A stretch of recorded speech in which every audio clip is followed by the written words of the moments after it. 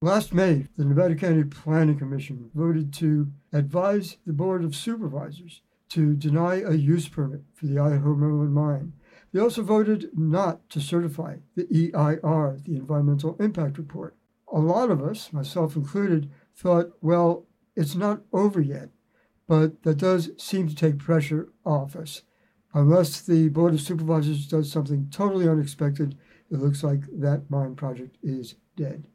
Just last month, Rise Gold filed a petition with the Board of Supervisors that seemed to throw everything into a cocked hat.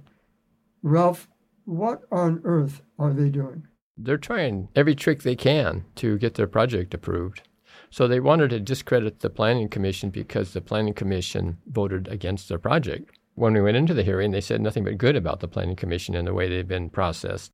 They filed this petition to assert they have vested rights to mine, and the purpose of that, if they achieve their goal, would be that they aren't required to have a use permit. Vested rights. What are vested rights? If a new ordinance is passed after you have a legal operation operating, vested rights are a right to continue with an operation. So if you're a miner and you're operating a mine and it's legal, and then they pass a new law that says, say, no mining, you get to still keep mining because, you have a precedent. There are some requirements. They have to have been mining. At the point in time when the new ordinance was passed, and in this case, the mining use permit was required starting in 1954 in the county. At that point in time, whatever they were doing, they have to continue it without interruption until the present. So they would have to have continued mining their gold mine underground. It sure does not look like a mining operation. No, it doesn't. It's kind of hard to imagine. It's laughable to consider that this is a legitimate claim. And yet, what are they claiming? Well, they're claiming that they have a vested right to mine, and they point to the fact that different owners have intended to mine. There's been attempts to reopen the mine, and there's been some activities on the surface, such as recycling of mine waste into aggregate on the Brunswick site. And so they're pointing to these things and claiming that those are sufficient to give them vested rights. Realizing that you are not a lawyer, is there any legal basis for this? Is this reality?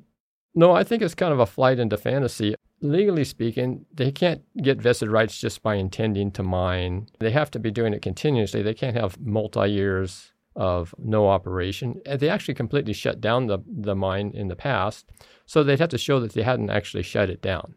It's pretty clear evidence that the mine was shut down. It was allowed to be flooded.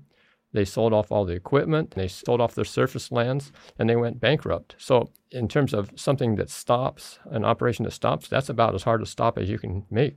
If they'd been mining, they would have to be doing it in wetsuits and scuba gear. I guess they could say that if they're mining in the top 50 feet above the water line, they could get away with it without the scuba gear. But nobody has reported any mining activities since 1956 when they ceased operations. And they is not Rise Gold. The operations were ceased by previous owners. Yeah, it's been through multiple owners. What's the next step? Where do we go from here? Good question. It gets kind of confusing here. They're going to have the vested rights mine hearing before the Board of Supervisors on the 27th of October. And that pushed back the final hearing on the regular use permit until mid-December. And that's assuming that the vested rights petition is denied by the Board of Supervisors.